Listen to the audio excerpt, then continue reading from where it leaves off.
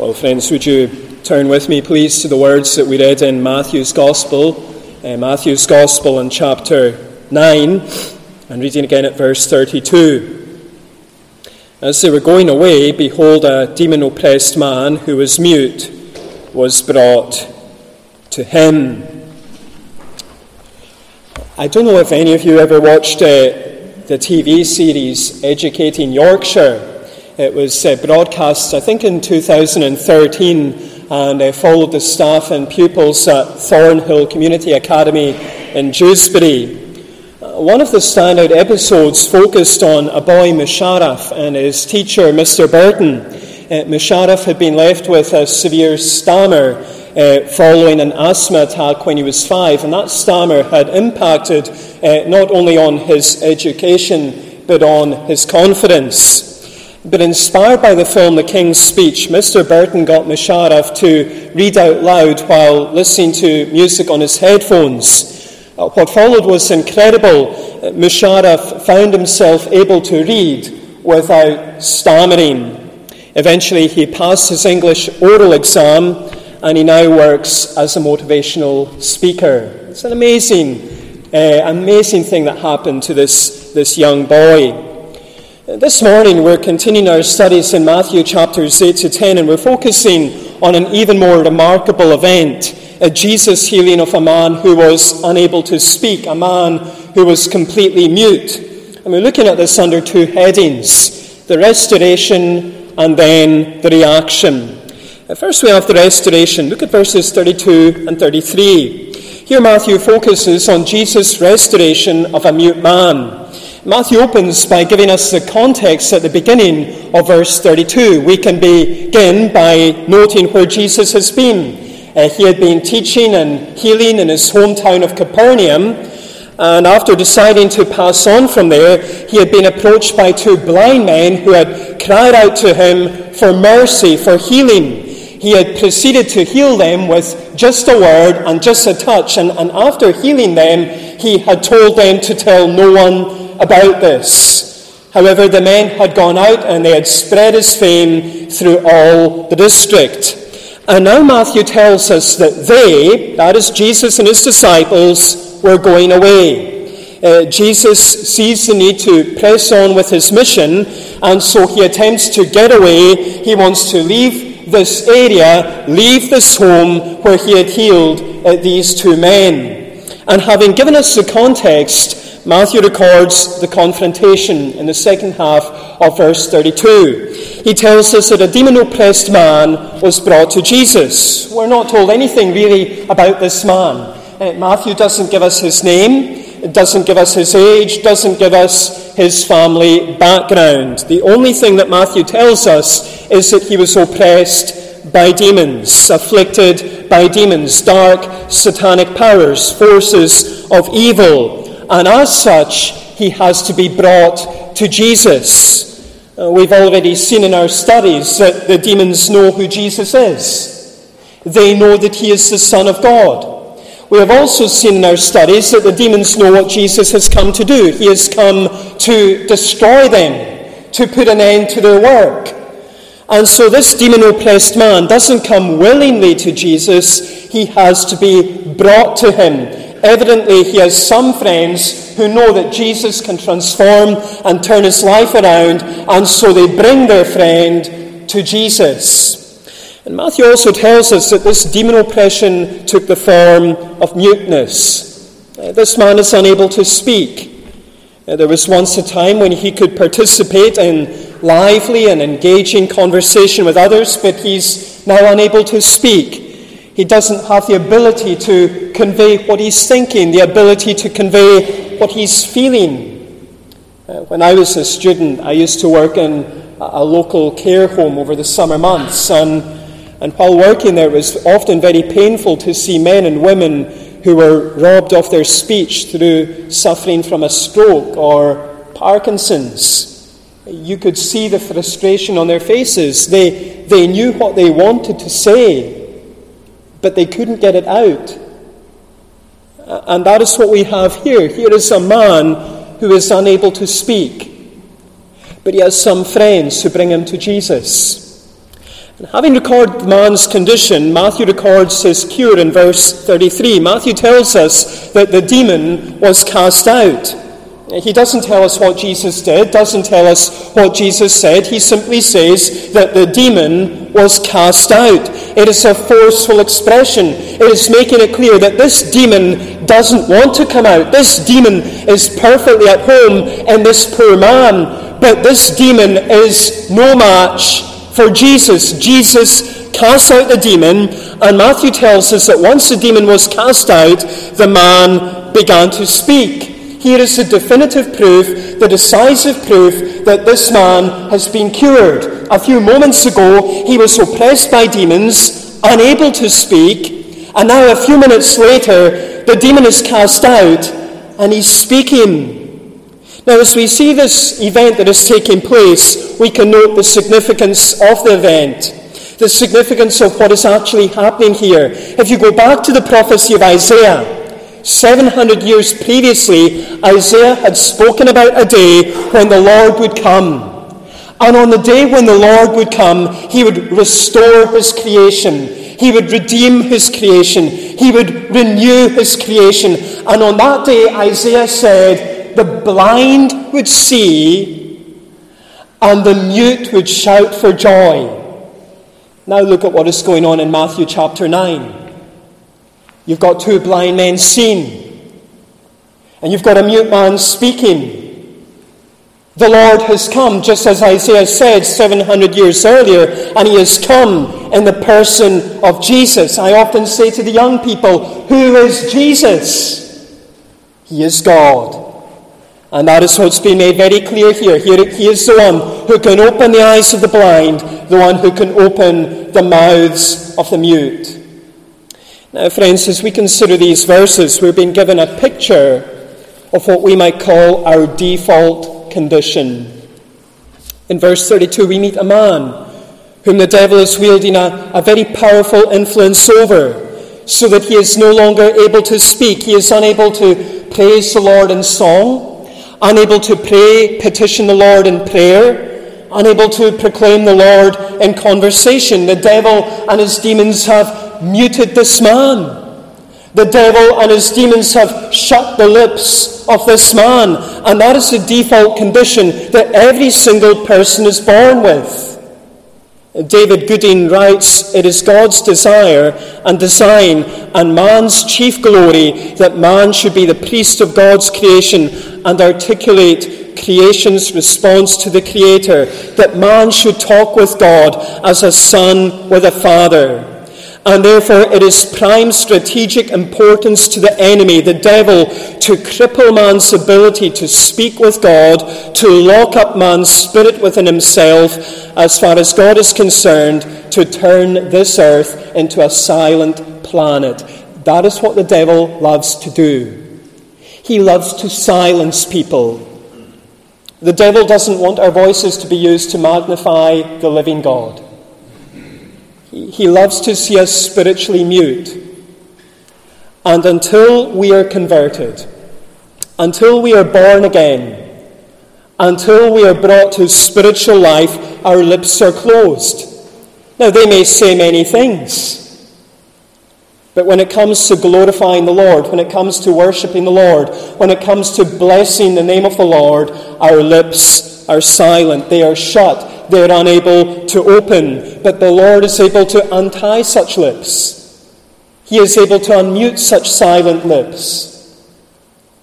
As I was thinking about this, I was reminded of a story that George Collins tells in his biography of John McCrae, also known as Big McCrae. And those of you from Carloway, I'm sure, will have heard stories of Big McCrae, the minister who was there, also minister in Lochs. But he was quite a wild man before his conversion. His father had died, and McCrae became a sheep farmer in Lochcarron. And Collins writes, there was no trace of saving grace in John McCrae, nor any prospect that he would yet turn from shepherding in his own interests to taking the oversight of Christ's flock as the servant of the Good Shepherd. He was an honest man, an industrious man, but his affections were set on nothing higher than the things of the earth. When he first attracted the attention of the godly men of his time, it was certainly not by any promise of a growing interest in the gospel, rather the reverse. The story has often been told how the Reverend Lachlan Mackenzie of Lochcarron and his friend the Reverend John Kennedy of Redcastle once heard him directing his sheepdogs in a voice that registered wrath of high temperature and in words that fell offensively on the ears of his godly auditors. "What a powerful, rough voice that young man has," exclaimed Mr. Kennedy. But Mr. Mackenzie was a bit of a seer. "True," he replied, "and I am well accustomed to that voice. But I seem to hear a meek and quiet voice behind those rugged sounds. I do not expect to see it, John, but you may live to see the time when your eyes and ears can testify that no one in his day can surpass that young man in proclaiming from the pulpit the grace of God in Christ Jesus to perishing sinners." And so it happened. And I'm sure if you asked a few people in Carloway today, they would still speak about John McRae, even though he's been gone 150 years. And you would hear people maybe from the seminary speaking about John McRae's ministry. And you would hear people from Crossbow speaking about his ministry. But before his conversion, his lips were silent. All he could do was shout at his sheepdogs. You might be here today, or you might be listening online, and you're suffering from that kind of spiritual muteness, where your lips have been silent when it comes to making much of the Lord. But friend, there is one who can dismantle the devil's influence. There is one who can open your lips, and his name is Jesus. So if you are here today and you're not a Christian, will you go to him and say to him, "Open my lips"? But as we consider these verses, we're also being given a picture of the dreadful condition that the Lord's people can also find themselves in. Verse 32, we meet a man whom the devil is wielding a powerful influence over.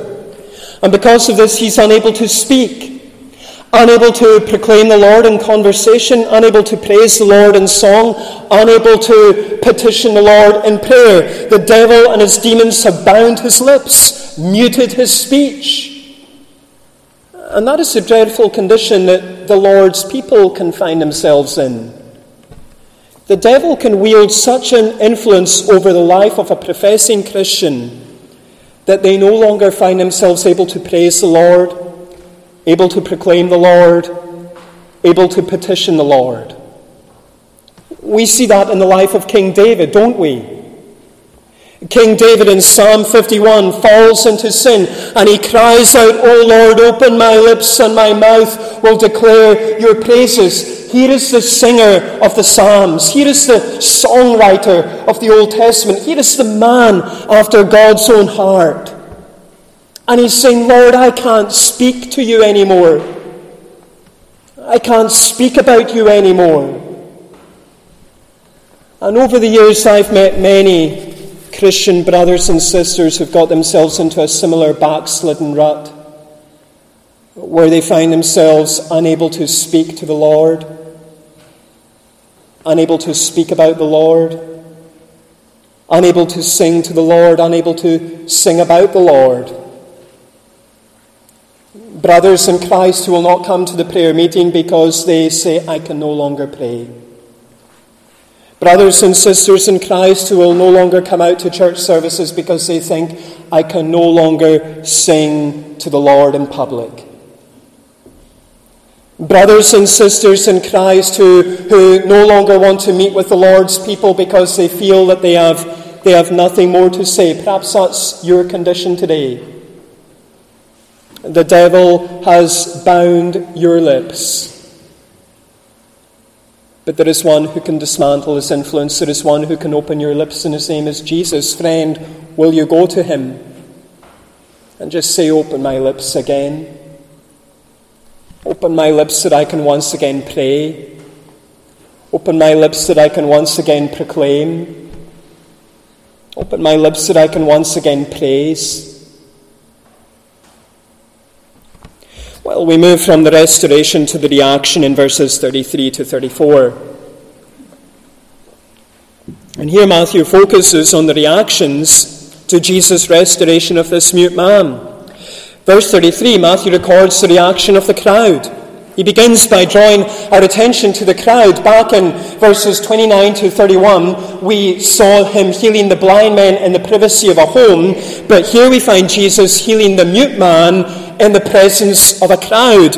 Matthew continues by telling us that the crowd marveled. They're astounded, they're amazed, they're awestruck. The word that Matthew uses indicates that they were literally super astonished. They don't greet this miracle with a polite round of applause. They don't greet this miracle with a nod of, well, that's very good, that's very interesting. No, there is excitement in the air. There is something tangible that you can sense. The crowd are amazed, they are astonished, they are marveling, and as they marvel at what's just taken place, they begin to murmur among themselves. Listen to what they say. Never was anything like this seen in Israel. They look back at the days of Moses, and they exclaim, never was anything like this seen in Israel. They look back at the days of Elijah, and they exclaim, never was anything like this seen in Israel. As far as they're concerned, Jesus is doing something unprecedented. As he performs these miracles, he is surpassing their teachers. He is surpassing their rabbis. He is surpassing even the great men of faith from their history. Here is one greater than Moses. Here is one greater than Elijah. Here is one who has real authority. We move, though, from the reaction of the crowd to the reaction of the Pharisees. Look at verse 34. Matthew draws our attention to the Pharisees. Now, the Pharisees, as we have said in our series, were the social and religious conservatives of Jesus' day. They were highly esteemed. They were highly thought of. They carried a lot of weight. They carried a lot of influence. And Matthew writes, but the Pharisees said. Now, for the young people here, and maybe for others too, I'm going to be geeky and give you a bit of a Greek lesson. The word said here is interesting. In the original Greek, it is in what is called the imperfect tense, which suggests that the Pharisees were saying the same thing over and over and over again. They don't say it once. They say it again. This is their settled point of view. This is their settled position. They are saying this and saying this and saying this, and listen to what they say. By the prince of demons, he casts out demons. They can't deny what Jesus has done. They've seen it with their own eyes. The crowd have also seen it. There's no way that the Pharisees can say, well, this didn't really happen. But they decide to attribute what Jesus has just done to the prince of demons, to the devil. In Jesus' day, it was a commonly held belief that demons were subject to the authority of the God of heaven, but also the prince of demons. In order to wield authority over a demon, one had to invoke either the power of God or the power of Satan. And here you've got the Pharisees, these religious leaders, and they are repeatedly saying, they are saying it over and over again, that Jesus is casting out demons by the prince of demons. They refuse to see the power of God being manifest in what Jesus is doing. Instead, they claim that Jesus is driving out demons with devil-given authority. They're blind to the reality of who he is. They're blind to the reality of what he's doing. But what's even worse is not only are they blind to this reality, they're also encouraging others, the crowds, to be the same. The crowds are watching the Pharisees. I don't know if you ever find yourself in a group of people. I sometimes find myself in church meetings, not when I'm preaching, but maybe in a church service, and the preacher might tell a joke, and I have a quick look around to see if everyone's laughing before I start laughing. I like to know what everyone else is doing. And you can imagine the crowds are looking on at the Pharisees, saying, what are the Pharisees making of this? And there's the Pharisees, and they're saying, by the prince of demons, he drives out demons. That is why Jesus will publicly denounce the Pharisees at the end of his life as blind guides, blind fools, because of their influence on the people. Well, friends, as we consider these verses, we can see that Matthew is highlighting two wrong ways to respond to Jesus, two wrong reactions to have toward Jesus. The first wrong reaction is that of simple astonishment. That's what we see in the crowd. The crowd are marveling at what Jesus is doing. The crowd are murmuring among themselves, "We have never seen anything like this in Israel before." But that is as far as it goes for them. They've not committed themselves to Jesus. They're not following Jesus. They're not pledging their allegiance to Jesus. They're just astonished. And the same is true today. There are people who can be amazed by Jesus, astonished by Jesus, awestruck by Jesus, but that is as far as it goes. There are people who can be fascinated by Jesus, but they fail to follow Jesus. I don't think anything sums this up better than the story of an interview that Lee Strobel conducted with Charles Templeton. Now, Charles Templeton was a man who helped Billy Graham on his evangelistic crusades back in the 1950s and 60s, but he eventually wandered away from the faith. And toward the end of his life, Lee Strobel conducted an interview with Charles Templeton. And Templeton said about Jesus in the interview, "He was the greatest human being who has ever lived. He was a moral genius. His ethical sense was unique. He was intrinsically the wisest person that I've ever encountered in my life or in my reading. His commitment was total and led to his own death, much to the detriment of the world." And Strobel quietly commented, "You sound like you really care about him." "Well, yes," Templeton acknowledged, "I do care about him. He is the most important thing in my life." And he stammered, "And I adore him. Everything good I know, everything decent I know, everything pure I know, I learned from Jesus." And then he whispered, "And I miss him." Perhaps you came here today as someone who is fascinated by Jesus, but you're not following him. You're admiring Jesus, but you've not pledged your allegiance to him. And today I am presenting you with a fresh opportunity to commit yourself to him. But the second wrong reaction to Jesus isn't that of simple astonishment, it is that of settled antagonism. And that is what we see in the Pharisees. They're saying the same thing over and over again. This is their creed, and their creed is very simple. By the prince of demons, he drives out demons. They are not committing themselves to Jesus. They are not giving Jesus their allegiance. They are refusing to follow after Jesus. Their reaction is just one of settled antagonism. And the same can be true today. There are people who can be confronted by Jesus, and they find themselves unable to deny his existence. Neither can they deny what he has done, but they still defy him. They still dismiss him. They still resist him. They still reject him. They still refuse to give him their allegiance. They still refuse to follow after him. Their whole bent in life is one of settled antagonism, sustained animosity. Perhaps that's been the experience of someone who's here today. You've been coming along to our church services because you've got a parent or a spouse or a friend who is constantly on your case to come. And you think to yourself, I wish they would just get off my case, so I'm going to come to church just to get them off my case. And what you find is that you find yourself able to sit through the services, and you can just about tolerate the singing. And you can just about tolerate the prayers. And you can just about tolerate the reading and even the preaching. And what's more, you even believe it to be true. But that's as far as it goes.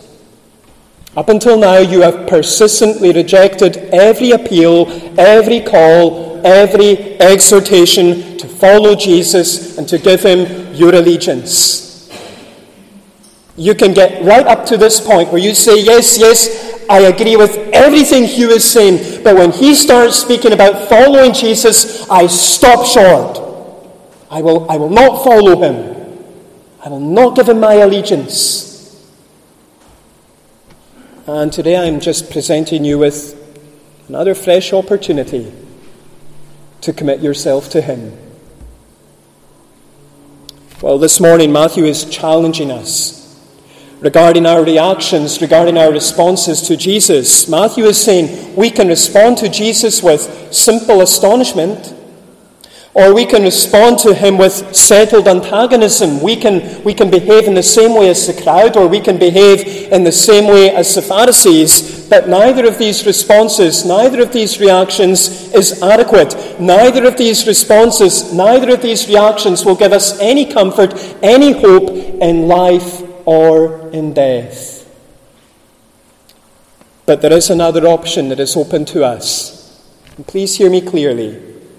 This is an option that is open to every single person in this room, whether you are 8 years old or 88 years old.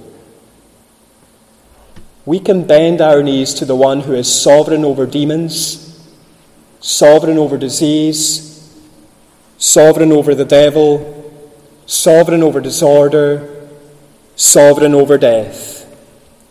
We can offer our sincere allegiance to him, to the Lord Jesus Christ, saying, "Be Lord of me, be God of me."